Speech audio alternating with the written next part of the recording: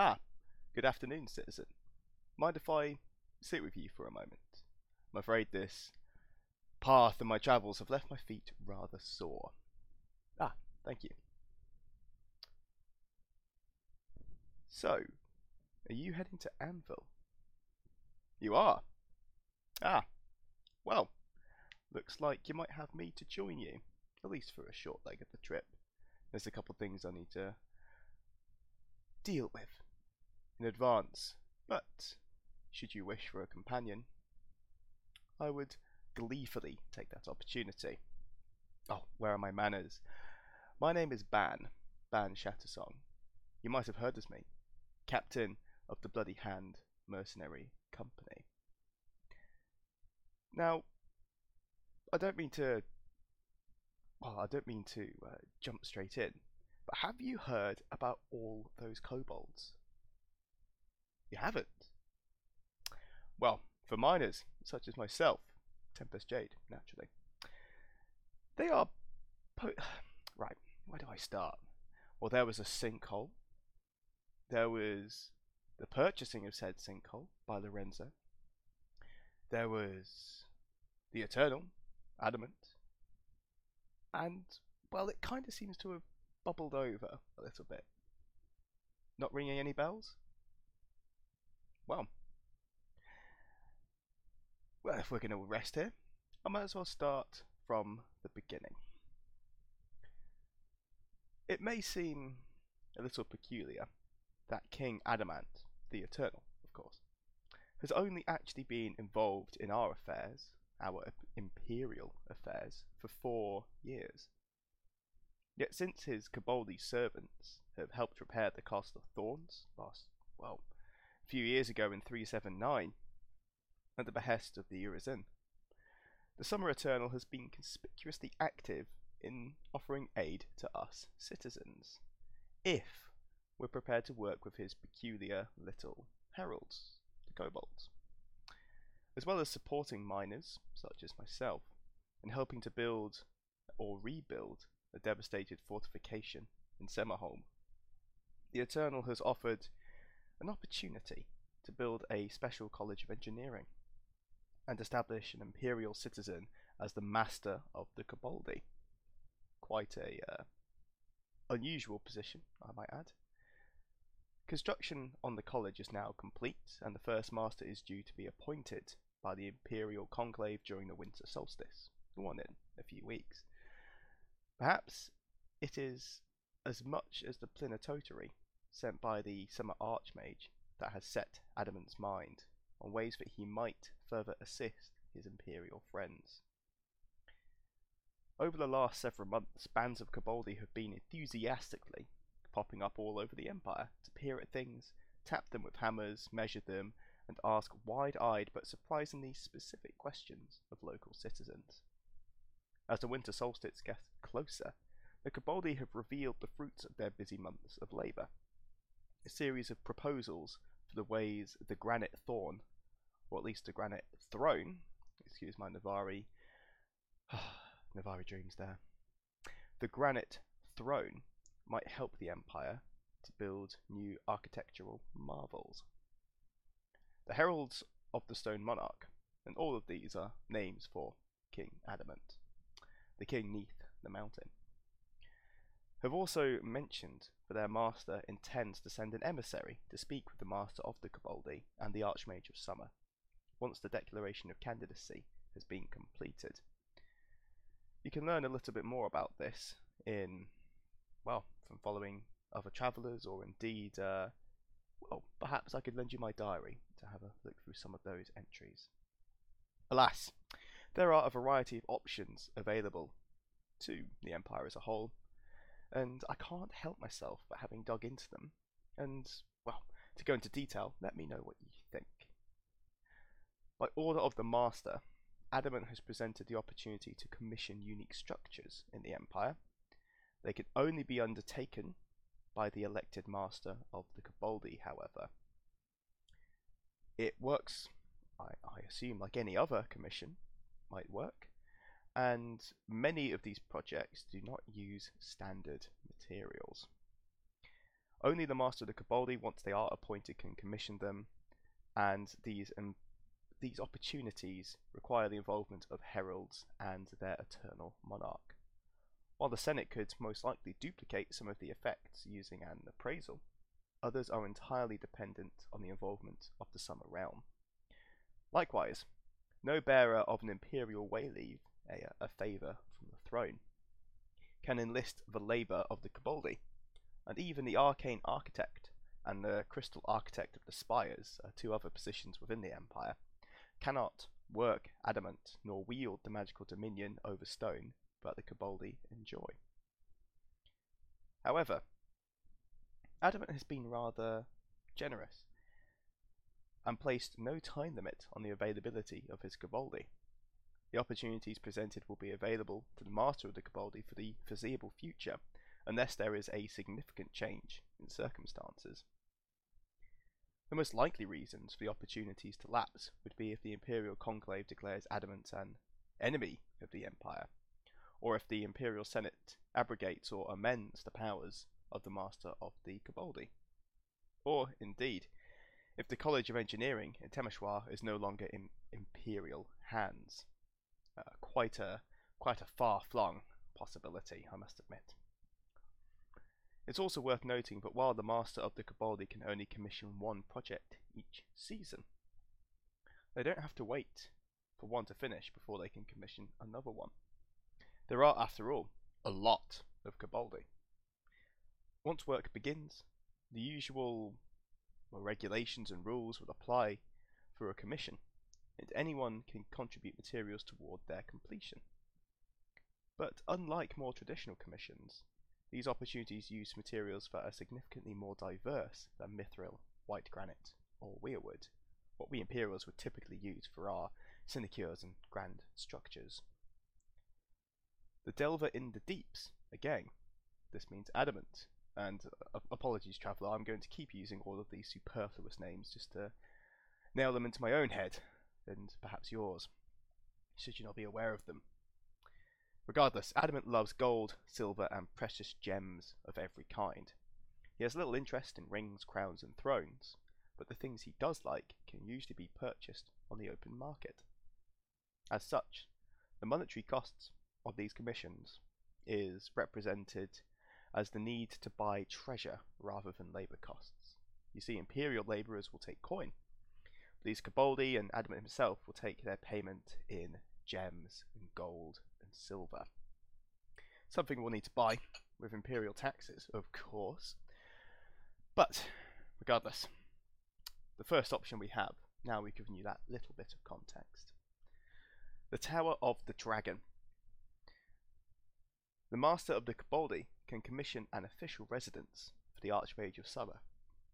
It would cost 15 wains of white granite and 30 crowns worth of treasure and gems. To thank those who have made Adamant and his servants feel so welcomed, the Koboldi have proposed to build a jewelled tower of Adamant himself that would serve as a residence for the Summer Archmage. The tower would be built of unbreakable adamant with windows of reinforced Tempest Jade, a beautiful material. The Koboldi would provide the material themselves along with all of the labour. It would contain living chambers, offices, and a sealed vault specifically for the use by the Archmage to protect their valuables. The tower would have 2 gates, one flanked by statues of Archmage Corvus of Urizen and Archmage Andreas Grimani of Varushka, and the other by the highborn Archmages Solomon and Luke. The tower will be located near a Summer Regio that can be used by Adamant to create a portal into the mines of the Summer Realm where the Koboldi throng. As a consequence, in addition to providing an effectively indestructible and impenetrable home for the Summer Archmage, they would be able to receive emissaries from the deep Summer Realm of the Mountain King. Again, Mountain King meaning Adamant. This would give the Summer Archmage a new power. They would be able to trade ingots of Tempest Jade for magical jewels that enhance the use of summer magic, something the Koboldi believe will further help the Archmage to support their brethren being the Summer Magicians. in the Empire. This would function as a ministry in our terms, that the Archmage could use to acquire a small number of these let me cast my memory back. Mountain Heart Stones and Deep Glimmers. New items that, so far, at least I as an artisan, have not been privy to the details of. In the unlikely event that Adamant will ever become subject to a declaration of enmity by the Imperial Conclave, the tower would be sealed, the koboldi will cease trading, and any goods the Archmage has placed in the vaults will be left on the lawn. Rather reasonable for a breakup, don't you think? Those three items, well, I mentioned two, the Mountain Heart Stones and the Deep Glimmers. There will also be an item called a Stone Dragon's Eye. An orb of crystal or glass, usually golden or emerald, and sometimes with a vertical floor in the centre that is reminiscent of a cat's eye. The effect of this Dragon Eye stone is that each summer magician will feel an urge to create or build something using whatever they can lay their hands on for at least an hour. So if you see any frantic summer mages trying to build, well, maybe trying to put up their tent again, then perhaps you know that a Stone Dragon's Eye has been involved. The second option is the Gildenheim Deep Forge. Now the Master of the Koboldi, again an Imperial citizen this time, can commission a subterranean forge in Gildenheim. The cost would be 30 wains of white granite and 60 crowns of treasure, and it will take 3 months to complete. The smith at the Deep Forge would be able to oversee the creation of a number of unique magic items, and could use Ilium to create schema of those items. Schema are the blueprints, if you will, for magical items. And the value of schema cannot be understated, for once they are codified, they are made available to the Empire at large, and using our state education systems and, well, artisans, Navari artisans such as myself, travelling and sharing our knowledge, we can educate the entirety of the Empire's artisans in how to make new magical items, something that is extremely valuable and extremely interesting to one such as myself. There is a ruined rune forge below Gildenheim that was discovered by chance in the autumn of 379. The koboldi are very excited when they learn of it, and spend some time poking around the ruins with long, suffering Imperial Orc guides. After actually examining the thing, the koboldi attitude changes dramatically. They become secretive, huddling together for hurried conversations in their own hissing, yipping tongue, and casting worried glances around the ruins. Eventually, the cause of their concern becomes apparent. They nervously reveal that, as near as they can tell, most of the workings of the rune forge are horribly cursed. Once back in more wholesome tunnels, however, their dark mood quickly lifts, and by the time they reach the streets of Gildenheim again, they are already chattering enthusiastically about how best to make use of the dreadful ruins.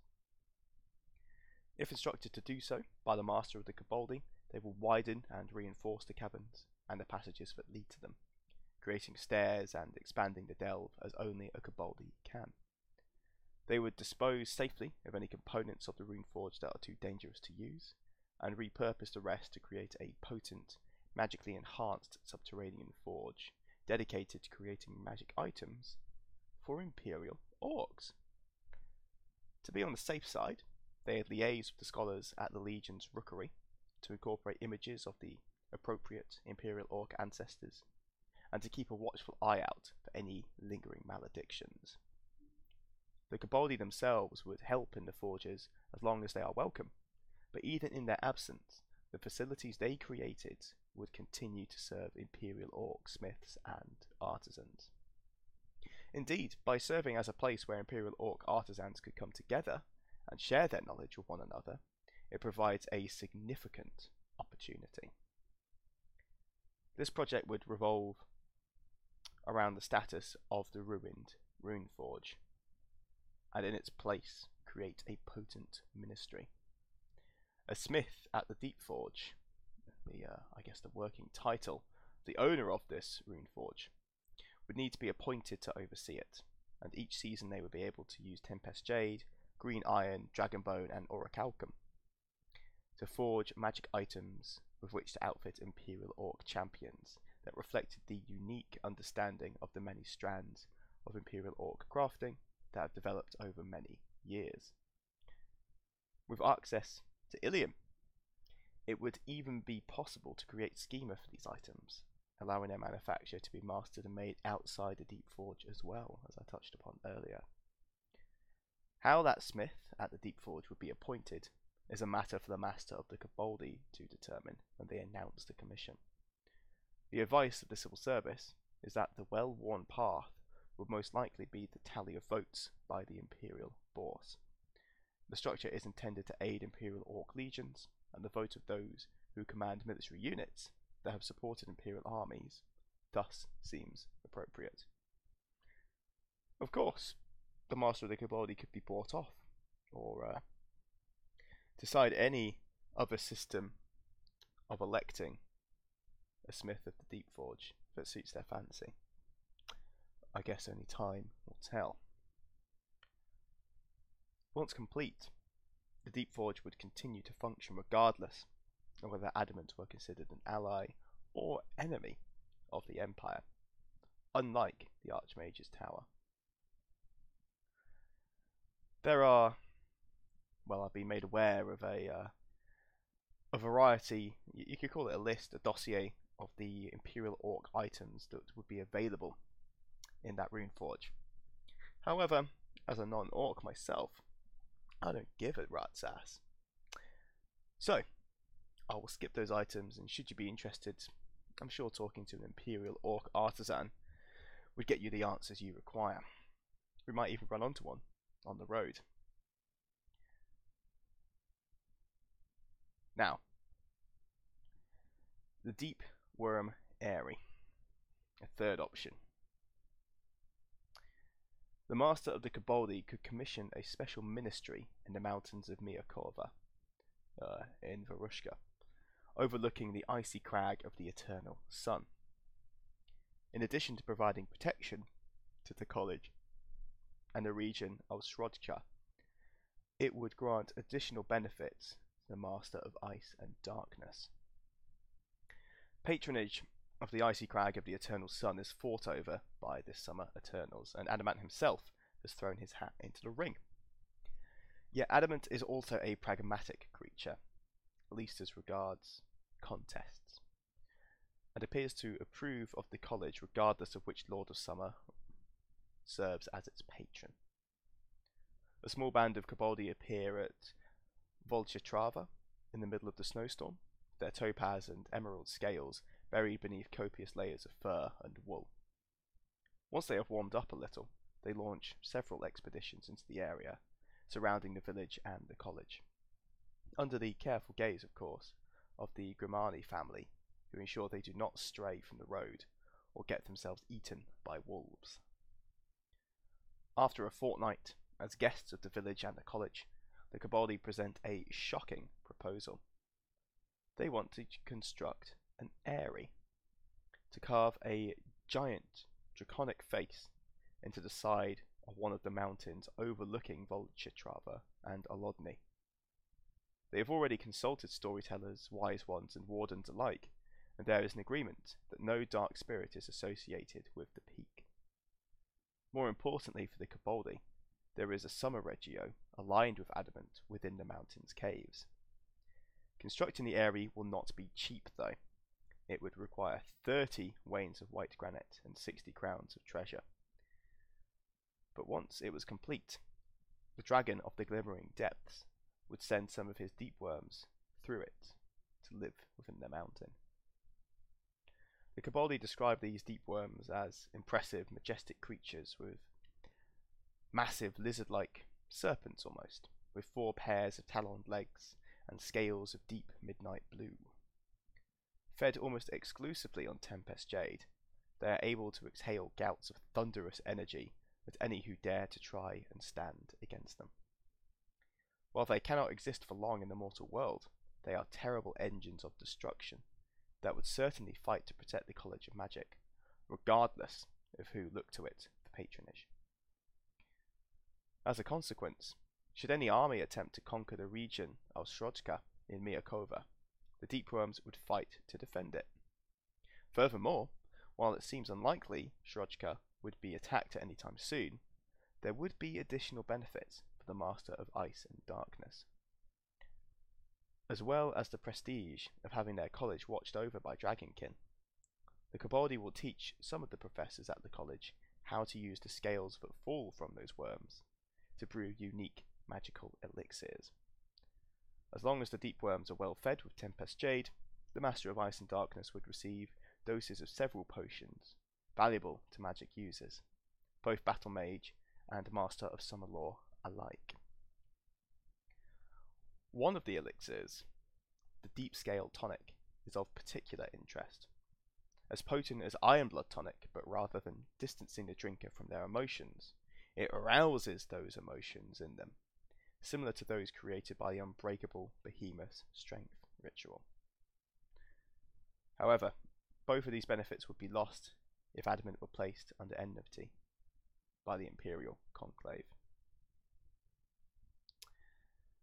An interesting opportunity, and, well, as an apothecary myself, I'm sure those additional potions would come in handy, at least in some aspect. There are also, now apologies Traveller, for I've not allowed you to get a word in edgeways, but I simply must get this off my chest. There are also 3 great beasts, 3 opportunities that exist to build large magical structures, in Mournwald, in Handmark, and in Weirwater. Each statue is a separate commission, a great work that provides additional prosperity to mines in the territory. And each great beast, these literal beasts, will cost 40 wains of white granite and 80 crowns in gold and jewels. Quite an expense. For Light in the Depths is a patron of miners and mine owners. How else can the Dragon in Darkness fill his gleaming hoard with the fruits of the deep earth without miners? In the past, Adamant has offered to send his servants to aid mine workers, but as with the winter solstice approaching, the koboldi propose something a little more permanent that also plays into their master's well-known affection for giant stone statues. After a lot of animated discussion and a lot of conversation with tired miners, well, they've laid out plans for enchanted statues that will bring prosperity to the mine owners in 3 specific territories. While each of the great works has obvious utility, one, the koboldi foreman, mentions in an offhand way that completing construction of one of the statues would be an indicator to Adamant of how seriously the Empire takes the business of securing the treasures of the earth. Doing so would no doubt encourage their master to consider additional boons related to the operation of mines, perhaps similar to those he has already offered involving white granite, or relating to familiar summer magic rituals such as delve deep beneath the mountain. The Black Boar is the first beast. Proposed for Mournwald in the Marches, the koboldi have a plan for a massive black stone statue of a boar in the hills south of Sarcombe. The Black Boar would harness the power of a summer regio and use it to offer strength and protection to miners across the territory.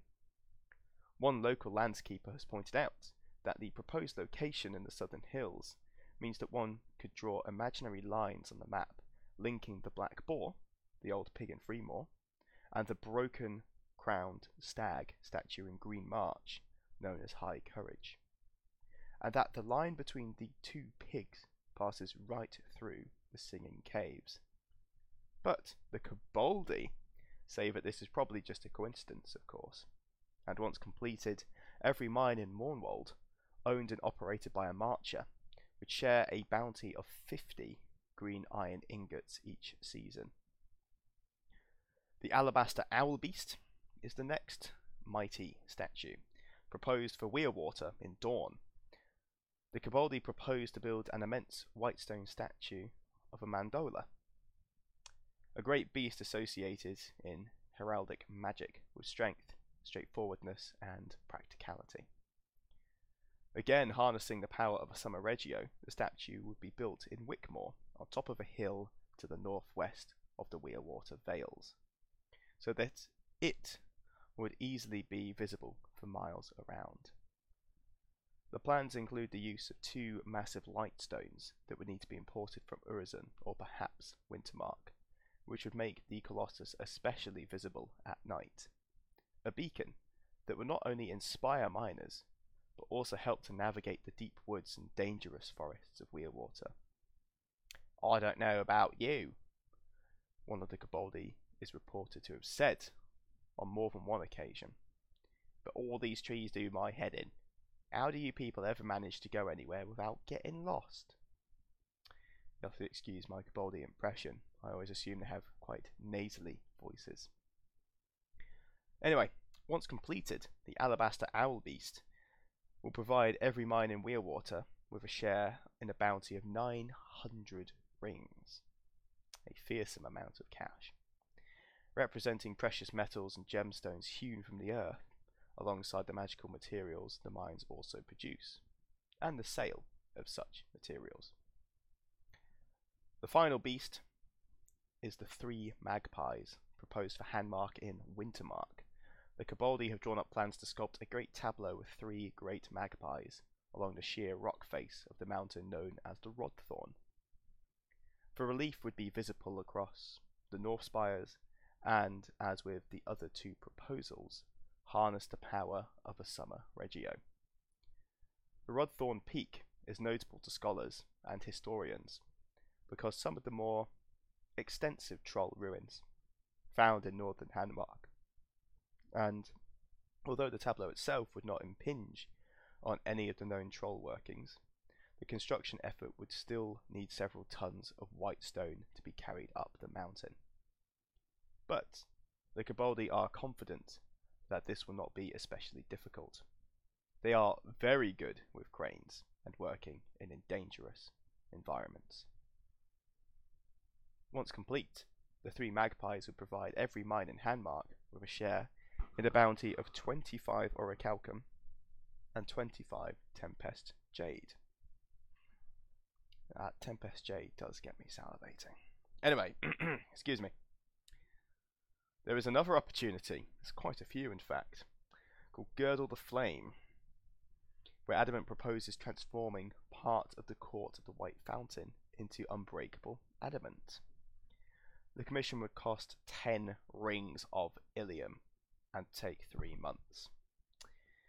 Once the commission were complete, it would require a casting of Hammers of the Brilliant Shore at magnitude over 100 to complete the transformation. Now, before I dive into this, 10 rings of Ilium is an eye-watering cost to the Empire. Not only that, the Brass Coast in the Freeborn owned a, I believe it's called the Broken Shore Bounty, a site that generated, I'd say, the vast proportion of Ilium on the annual schedule by the Empire. And having lost that to the Grendel, 10 rings of Ilium now is worth a lot more than it was 6 months ago. So I must confess that I doubt the Girdle of the Flame will be built anytime soon. Anyway, back to Adamant.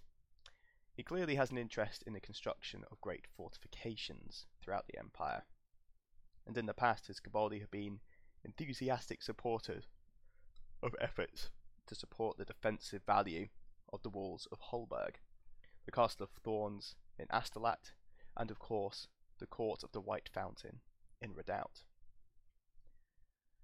Built in the foothills of Optarion, it is a towering pinnacle surrounded by a massive semicircular wall that completely fills the Onyx Pass. One of only 2 easily accessible routes for armies to pass between Redoubt and Spiral. Impressive as the tower is, it pales into insignificance next to the White Fountain itself, a gout of liquid fire that bursts from somewhere deep within the earth, arcs high into the air, before being gathered in a black basin and disappearing back beneath the ground again. It is said the entire Citadel Guard can muster in the courtyard before the fountain, and indeed that the army itself was raised here back in the earliest days of Urizen. Once upon a time, a second Urizen fortification stood across the Onyx Path on the slopes of Ateri. Sadly, Fort Mezuden now lies in ruins, destroyed in an awesome magical storm conjured by Grendel masters of wind magic. Between hostilities between the Empire and the Southern Orcs, they have abated for the time being, and Adamant is apparently concerned about what might happen to the court of the White Fountain when they inevitably resume. With that in mind, his koboldi propose reinforcing the court with adamant, and at this point I do not refer to the Eternal himself, but to the material, that unbreakable material that can be found only in the Summer Realm. As with the Adamant Gate in distant Summerhome, this would mean that the court of the White Fountain would become effectively indestructible, no matter how much strength was brought against it. The tower itself would never fall. Doing so is no minor undertaking, however. It would require the master of the koboldi to commission the project and provide 10 rings of Ilium. It would take the koboldi 3 months to complete, and also require additional magic. At the culmination of the project, Imperial magicians would need to perform the Hammers of the Brilliant Shore ritual. Once this was done, the fortification would be reinforced with a brilliant adamant, and as the koboldi,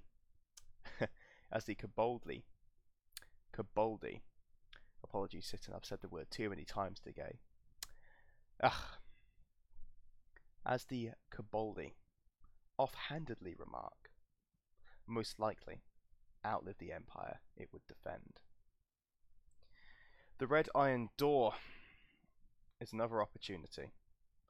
There are signs of a great number of trogoni massing in the tunnels deep beneath Lorenzo's deep pockets, the sinkhole in lay terms, and that they may threaten Miaren, my home, Upwold, Temeshwar, and Hanmark. The koboldi believe the dangerous trogoni-infested tunnels of the great northwestern sinkhole can be sealed. If left unsealed, there should be at least a year before the trogoni gather in enough force to be a major threat, assuming that nothing else changes. Now, the koboldi, when visiting Hanmark, became aware of the grand sinkhole that catastrophically opened up in the northwestern empire in late spring 381. They are keen to have a proper look at it and prevail on a small group of adventurous types to give them a short tour. They are both horrified and fascinated, and express concern about the number of trogoni that they can feel massing in the depths of the sinkhole. Serious concern. They seem to think that the excavation of the sinkhole, and especially the construction of several structures related to Crystal Manor in its vicinity, have attracted great numbers of the burrowing beasts to the vicinity of Lorenzo's deep pockets. They've no idea when the trogoni will attack, but they think it is likely that within a year or so, a legion of the subterranean horrors will pour out of the ground and attack mines and manor sites across southern Hanmark and Temeshwar, and of course throughout northern Upwold and Miaren. In response to some immediate panic when they mention their observations, the koboldi apologized and explained that they may have overstressed the danger, but only a little. While the trogoni threat is growing, it's not an imminent threat. Unless something changes, something that angers the trogoni already gathered, or prompts a feeding frenzy, there's at least a year before there's enough trogoni behind the sinkhole to be a major threat. Unfortunately, they're pretty sure that sending troops into the sinkhole to deal with the trogoni is exactly the sort of thing that might cause them to come boiling out and try to eat everybody's faces. If the Empire wants to head off this potential disaster, albeit a small-scale disaster, the servants have a solution. Somewhere in the depths of the sinkhole there is a shaft that leads unimaginably far down into the earth, where the trogoni seed and multiply. Something posited by Snowstorm Henk when the Orc Scholar explored the sinkhole last winter. They believe that sealing the shaft will greatly reduce the threat to the trogoni, especially if the right kind of seal is applied. They are no strangers to dealing with hordes of terrible underground monsters. I believe that some of the runes carved into the ancient tunnels might suggest a way forward. They propose to construct a great door of mithril, alloyed with green, iron, and orichalcum. This would be marked with thousands of runes, primarily Veris, Tikonos, and Feresh, and then manoeuvred into place in the great depths of the sinkhole. Creating the door itself is a challenge, but something the koboldi are confident they can achieve. The door would require a commission from the master of the koboldi and cost 10 wains of mithril and 25 ingots, each of green iron and orichalcum, and also take 3 months to complete. Once the door has been constructed, and they are keen to stress it is a very big door, then putting it in place would require a significant armed force committed to assisting them. If not an actual imperial army, then at least a significant force of trained warriors. Once the door were in place and the shaft sealed, the threat of the trogoni in the Northwest Empire would be nullified. It would also allow the Delver of the Depths to send their workers into the deeper parts of the sinkhole without anywhere near as much chance that they will be eaten by underground horrors, potentially increasing the revenue from the sinkhole. Furthermore, once the door has been tested and proved successful, the koboldi proposed to share the secrets of its construction with the Empire, allowing Imperial miners to make use of the runes and magics involved to create their own anti-trogoni seals, greatly reducing the threat of the armoured monsters to mines and mana sites across the Empire. Well, quite a list of opportunities, dear citizen, and as I can see your eyes fluttering shut and your comfort certainly disturbed by my rant, allow me to summarise it in case you nodded off at any point. There are a variety of opportunities available to us thanks to Adamant and Eternal of Summer. We can build the Tower of the Dragon, a fancy tower for the Archmage of Summer. We can build the Gildenheim Deep Forge, a rune forge designed to make magic items specifically for Imperial Orcs. The Deepworm Eyrie can be used to overlook the mountains of Miakova and defend the icy crag of the Eternal Sun using magical, well, deep worms. There are 3 great beasts that can be constructed: a boar in Mournwald, an owl in Weirwater, and 3 magpies in Wintermark, all of which will have benefits in the local territory for miners. We can girdle the flame, where the Court of the White Fountain, an important imperial part of Urizen, would be transformed into adamant, making it indestructible. And then finally, we can seal the sinkhole known as Lorenzo's Deep Pockets. Now, I'm afraid that should we travel today or even together, citizen, that I will continue rambling and continue telling you stories of what I've learned in the last few months.